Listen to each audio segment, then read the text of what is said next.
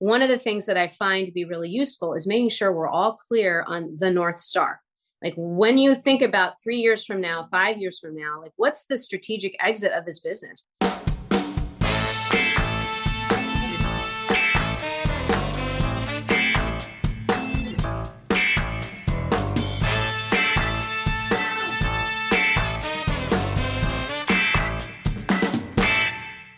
Okay, welcome back to the Marketing Playbook, presented by Details Interactive. Here you'll take away 3 game-winning marketing plays every episode to take back to your team. I'm your host, Mark Friedman, and my career has been focused on direct-to-consumer marketing, direct mail, physical retail, and digital commerce. This is episode number 74, and today's guest is Rose Hamilton. Rose is CEO and founder of Compass Rose Ventures. She has extensive consumer product company experience, having worked for brands such as Best Buy, Ann Taylor, and Chico's. She's now helping brands unlock their own growth potential. We did this show in mid-April, a steamy 85 degrees in New Jersey. Before we get started, a quick thank you, as always, to Max Brandstetter of the Wild Business Growth Podcast for producing this episode. You can reach him at max@maxpodcasting.com to help bring your podcast to life. Let's open the playbook. Ready, break.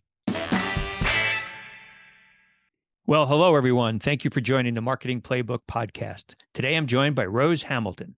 Rose is the founder and CEO of Compass Rose Ventures, a CPG growth advisory company helping founders and investors of growing consumer brands scale and optimize revenue and profitability from startup through funding and exit.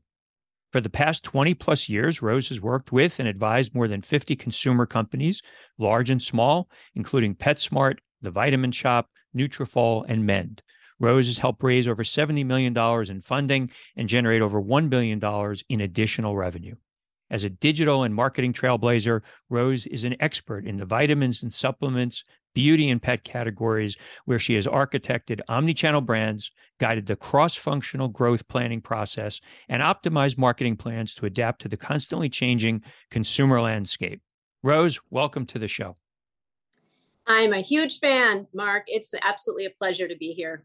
Well, thanks for joining me. As we were chatting, we're recording this on the 13th of April. We both happen to be in New Jersey, northern New Jersey, and it's about 85 degrees. So we are roasting in New Jersey.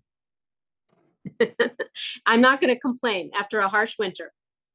Yeah. So, one of the things that we like to do as we get started with the show is get some background from each of the guests, kind of the first story. And as I've said throughout many, many shows, it's so interesting how what we, in many cases, wind up doing in our careers. There was some foreshadowing that you could see early in your life. We're going to find out in a second whether or not your early life and your upbringing had anything to do with what you do today.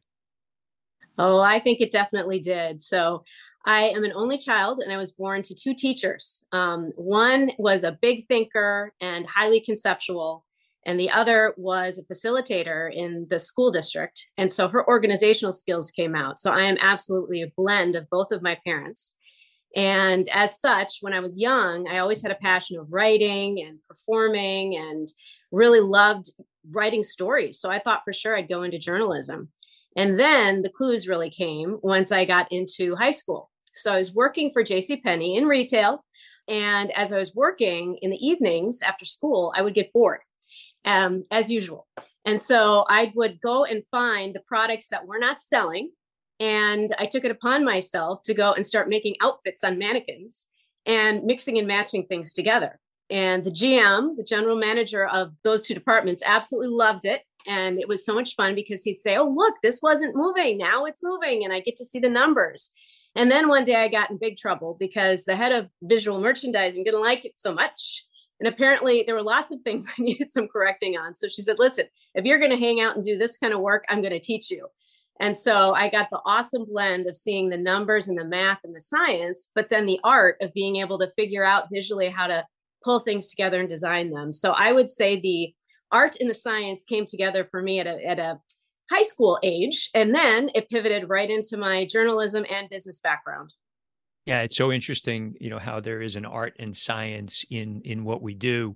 I've spent most of my career in catalog and digital marketing, and because so much of it is determined by the numbers, you sometimes forget that there's a hunch and a gut. After so long, you build up an experience, and there is an art to interpreting numbers.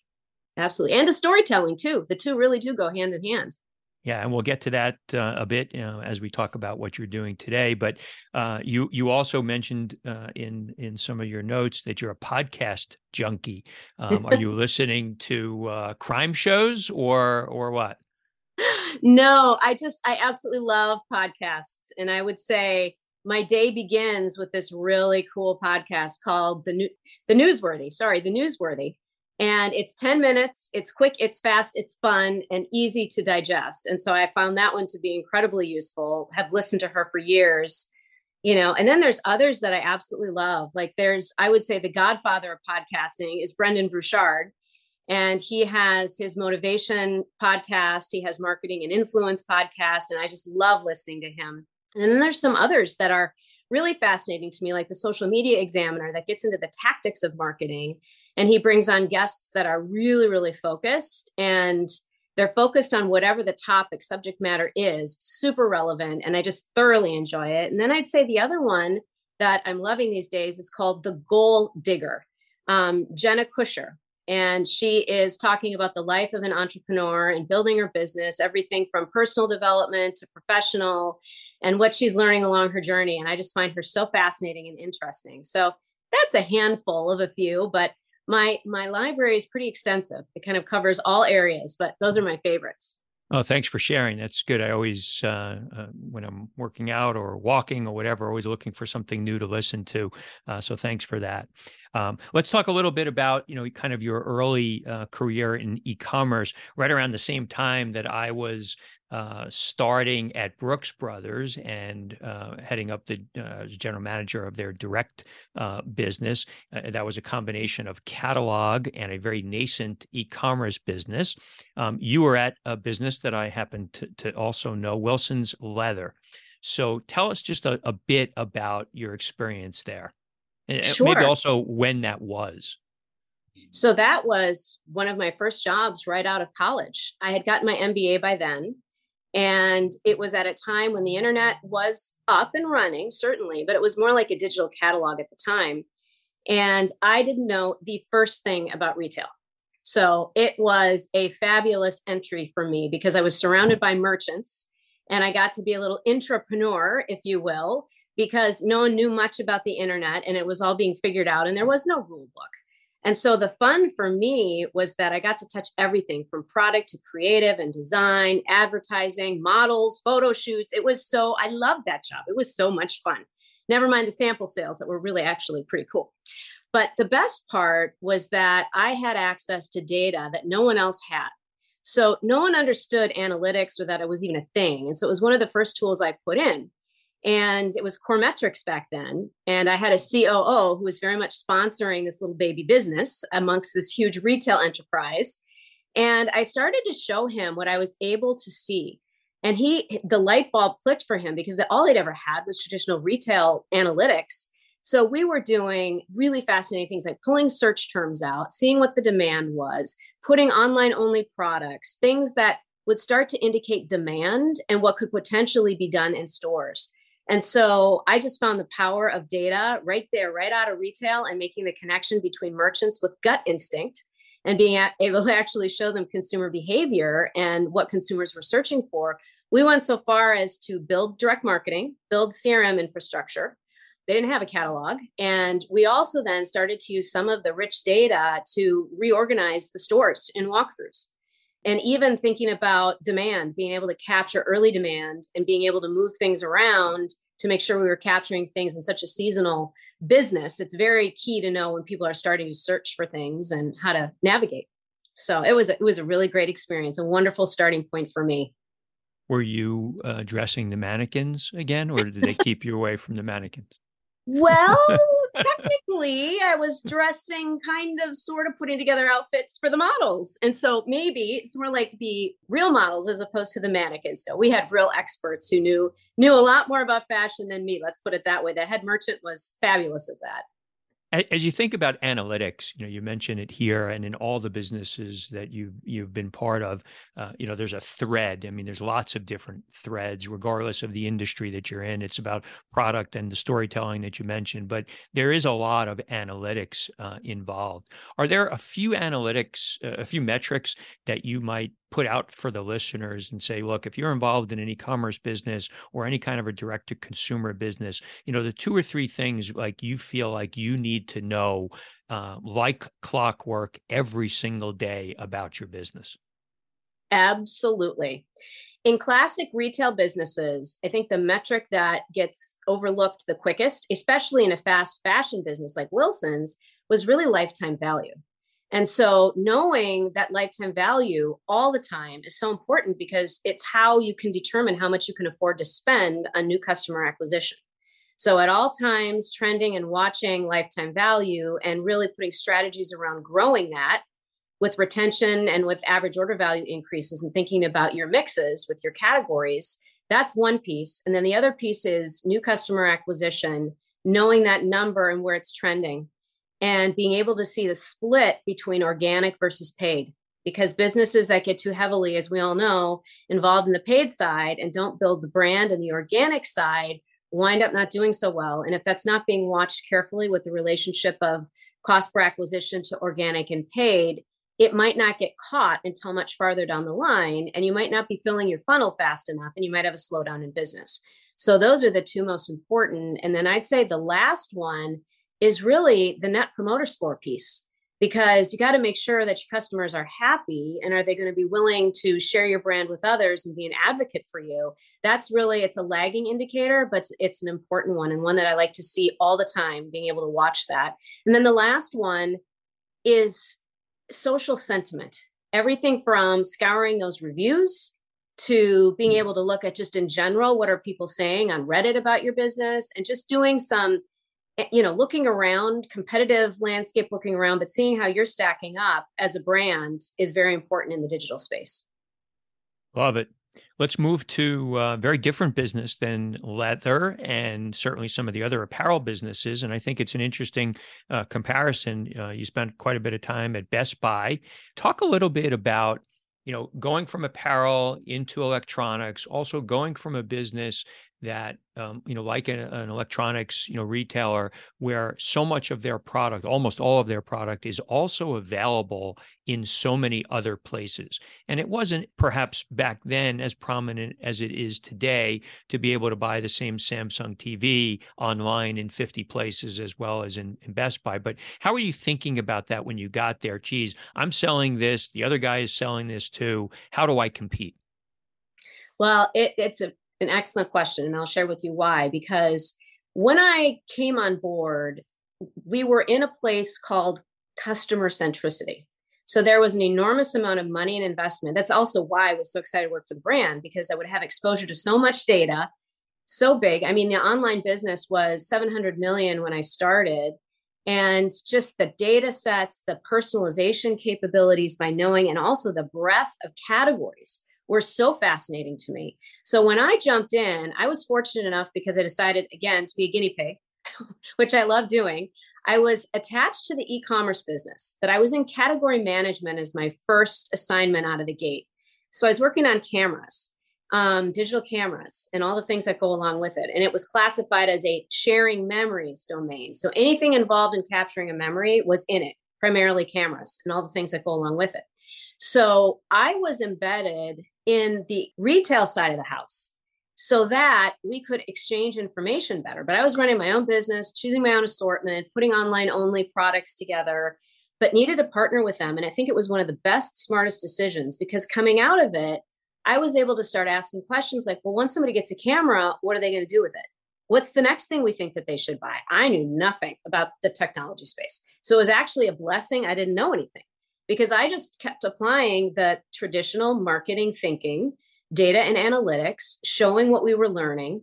And there too, it got really fascinating, because we figured out we needed an experience. So perfect story and an example is that I could see in my extended online assortment that I had cameras, lenses that were over $1,000.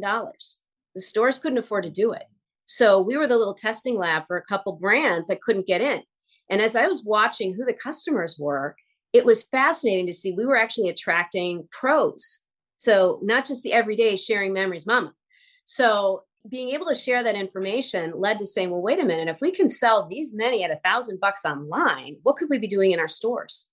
And so the ability to then say, okay, not only that, but what if we gave people advice on how to actually use the camera? What if we told them what they're going to need next? What if we started to build workshops around this sort of thing? So they were onto the Apple-esque type thinking during the time that I was there. It was very expensive, so it was cost prohibitive in a lot of spaces. But nonetheless, just the notion of building content and being thoughtful around personalization and the experience and the education that you can deliver electronically, even if it's only through email. But we did do some things around videos. And the other thing I would say that was unique, like what do you do when everybody else sells it too, was we got behind the blue shirts. And it was one of my favorite things that we did there was put a huge campaign around the expertise around the education. When you have any questions, you come on into Best Buy or come visit us online and we will help you. And so that service side of the blue shirts and getting them educated and really using them as a tool to our advantage, using them in the press, using them all over the place was really a big piece because it was all about the customer experience and about the content and the things that we were sharing that was a little unique and different than if you were buying something from a Walmart, as an example. Very different at that point in time.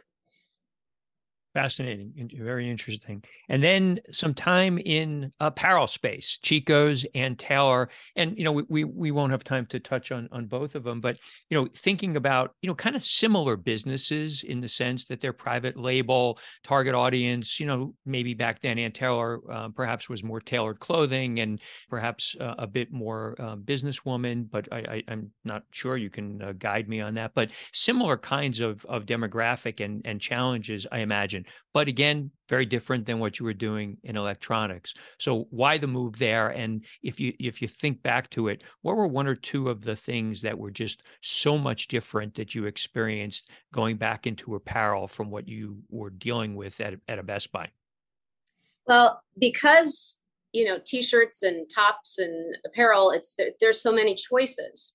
What attracted me to Chico's, and there's actually 3 brands underneath Chico's, White House Black Market, and Soma Intimates. And each were at a different stage in their maturity. Soma Intimates was a baby brand. White House Black Market was modernizing middle market. And then the real legacy brand was Chico's. And so each of them had a slightly different market. Soma crossed over with Chico's quite a bit. And what was attractive to me was how Chico's was storytelling. So there is a theme here because Chico's stood alone on its own long before I joined them because they were so careful in their catalog space, brilliant catalogers. Unfortunately, the online experience, exciting for me though, was like a digital catalog and it was treated as such. So the opportunity was to use all that real estate digitally to tell the story. And so the storytelling part and the special nature of designing products and clothing, these designers would go all over for inspiration. So teasing out that story about why is their top going to be different than someone else's? Like what was the origin behind why this piece got created for the collection this season? So there was some really unique things that we were able to do within it. And I'd say one other quick thing I would touch on is when I arrived, one of my favorite things to share is that the retail stores absolutely did not like e-com. Why? Because all these returns were coming. So I went and tried to make best friends with the head of the field organization. She was clear. I'm not going to talk to you about this. You just bring me returns. It comes out of my sale. It was a thing.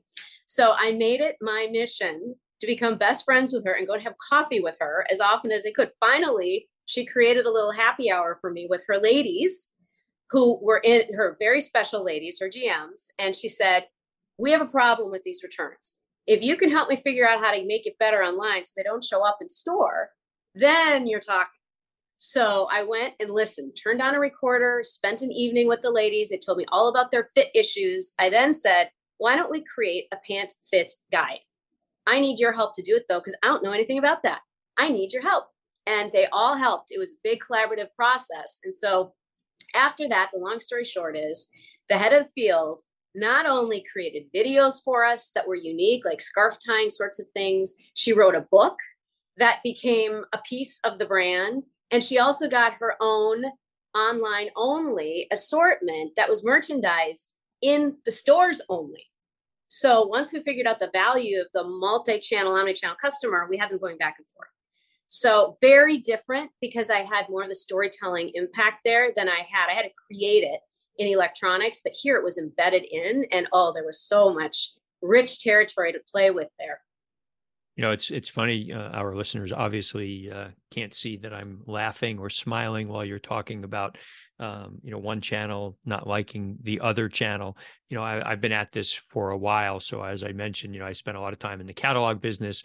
And then, when the web became, more prominent, I can't tell you how many conversations we had with the cataloger people, all right, who thought that, and I understand, they thought that, the internet was going to cannibalize their business, which it did, and was going to put catalogs out of business, paper companies, printers out of business, all of that stuff. Even when I was at Brooks Brothers, we had full price and factory outlet stores. We had catalog, and all three channels hated one another until such time. And there was this come to moment when, you get everybody in the same room and you educate them on the fact that the best customers are really the ones that are shopping across channel. They're multi-channel shoppers. And, then when, we pulled back on some catalog mailings, the store people came running into my office. What happened to all of our traffic? It's like, well, this is what happens when we don't mail catalogs, right? So you should be thankful that the catalog exists. So there was a lot of that, and I totally get it. The devil is in the details. You probably have heard that phrase time and time again in your professional life.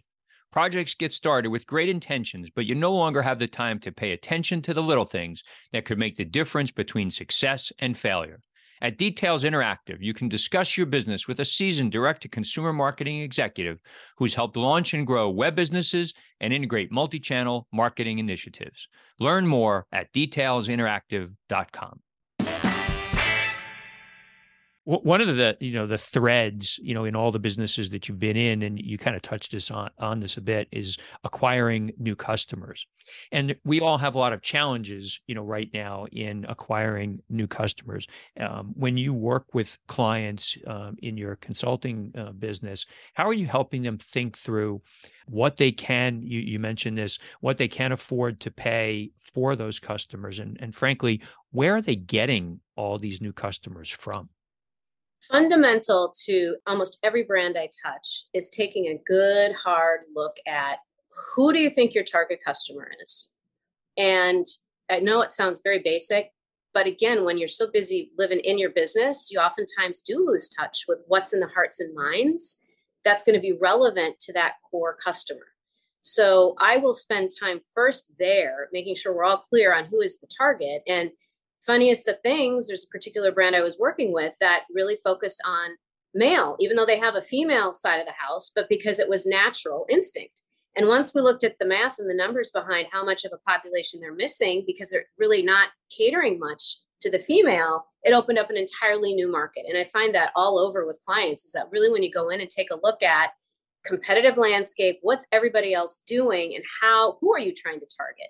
Then after that, it really becomes refreshing the messaging in many cases, because let's face it, if you've got the wrong target and you don't have the right message, or one of those two is wrong in the equation, you're just wasting your advertising spend. And many people will say, well, let's just go, let's spend more money. And my answer is slow down for, a hot second here. Give me 6 weeks to just get in there, do some customer research, really take a look at everything and think about repositioning on some things. And so that then helps to reduce cost per acquisition, because usually out of that, we find we're missing organic in a big way because there's too much dependency on paid. So then a great content strategy needs to be created that supports that brand house, if you will, and really then allows opening up, creating content that's relevant, that attracts the right people, and retention ready acquisition strategies. which means thinking about once you get them in the door, how far has a brand progressed to really optimize their communications channeling right after they've entered them into the brand. And that sometimes gets overlooked. And even, especially with vitamins and supplements brands, the education that goes in the box. Those are all things that if you can get your lifetime value up and you can get retention up, it puts less pressure on acquiring new customers. And you're doing it with messaging that's much more relevant. And so I try to be thoughtful about the approach in it and not just going straight to, well, let's just rejigger how we're spending money, but let's go listen to the customer, make sure our messaging is right, go through that customer journey and make sure that we've got all the right pieces along the way to help that customer feel that we're adding value in a unique and differentiated way. There's a very common belief that the cost to retain somebody is less than the cost of acquiring somebody brand new to the business. Do you believe that that's the case? I've seen the numbers prove that. So it really does have support, which is exactly why, especially in a time like now where funding might be harder to get, you might not have that big check to go out and spend as much as you need to hit your sales numbers. It becomes even more important to be able to focus on that retention strategy, because if you can really surprise and delight those customers and give them value add, they'll stick with you. And if you ask them for user-generated content, you get people doing things on your behalf, selling your brand on your behalf, that definitely helps as well. One of the retention plays that many businesses have developed over the years and continue are loyalty programs. You've had some loyalty programs in some of the businesses that you've been part of. Vitamin Shoppe, I know, had a very large loyalty program. Talk a little bit how that plays into it. And it's I'm sure you're going to, I think you're going to agree. It's not just about having the program. It's how do you engage the customers to believe there's value in the loyalty program. Spot on, Mark, spot on. And I think when I joined and spent time with the Vitamin Shoppe, there was quite a bit of focus, like majority of the database was in the loyalty program. And as we took a look at it and took a step back, I was able to apply some of the thinking around community and around engagement and recognize that there's a lot more we can be doing beyond just points. And so quite a bit of the energy and effort expanded the thought process. Even though in everyone's mind, a loyalty program is points-based, we needed to really understand, well, what other value is there? We have in some stores nutritionists, as an example, who can advise. And so it wound up morphing its way into, again, more personalization. But as we build the profiles of all of our customers, we wound up building out an app that would enable the nutritionists, so to speak, not all of them were, but would enable a seamless experience where when people would have challenges or issues or conditions and they're trying to get some answers to it, we were able to, with the live pads, empower people to take a little survey and recommend products. And that's a value add. You weren't necessarily getting that at GNC or anywhere else. So by being a part of the Vitamin Shoppe tribe, so to speak, as opposed to just a points loyalty program, I get access to a lot more, which makes me want to share my information with you and stick with you and put my products on auto delivery with you and always come to you as the source, the trusted source. So that was really, really, I think, a way of taking loyalty to the next level and thinking we're really building a movement here, and the movement will be higher than the products we sell. And that's what people will care about, is joining the movement. And then, of course, we sell products along the way. Sounds so simple when we just talk about it on a podcast. Years in the making.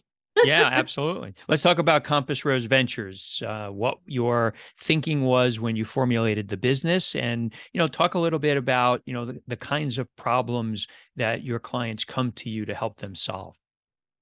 Yes. So when I was spending time at the Vitamin Shoppe, I got an opportunity to meet so many interesting founders.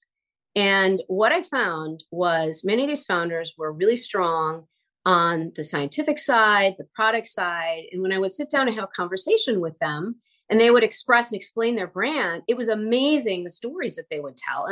But then I would look at their website, or I would, look at their marketing cloud, and I'll say to myself, but that doesn't show up. That message is completely missing. And all these people you could be reaching and making your brand more visible if you got the story out. And so the more I thought about it, I just got a calling that said, I love building direct to consumer businesses. I love helping founders and investors. And at the end of the day, strategy is all about making the right decisions.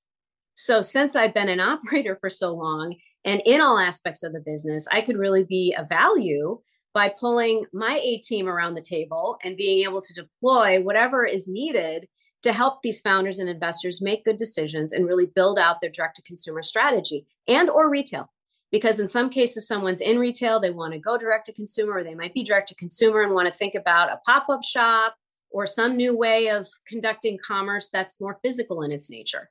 So we specialize in being able to help brands that are growing and emerging, and they're kind of stuck and they're not able to quite scale. So being able to go in and help them when they have limited resources has been a real expertise, I think, and a value that's needed right now, especially at a time when it's harder and harder to grow.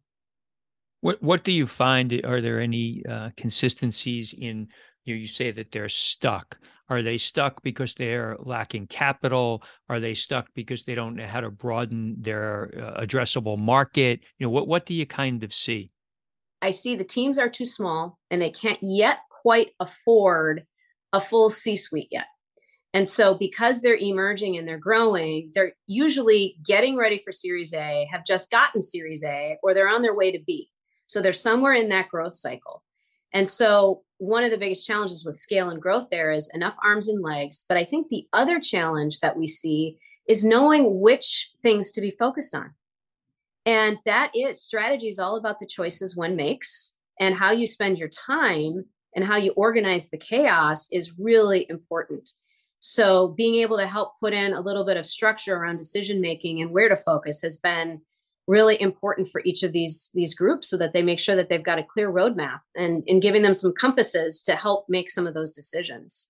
And I think really helping them understand, the other thing that will oftentimes prevent scale is the performance mindset can be so strong that it's missing the other side of the equation, which is, who are the creators? What's the public relations outreach that could be done? How do you amplify your story in unique ways where everything old is new again in some ways, but it's not all just performance advertising? And there's exposure to so many new platforms, figuring out even which ones of those will help you actually get to the right core customer.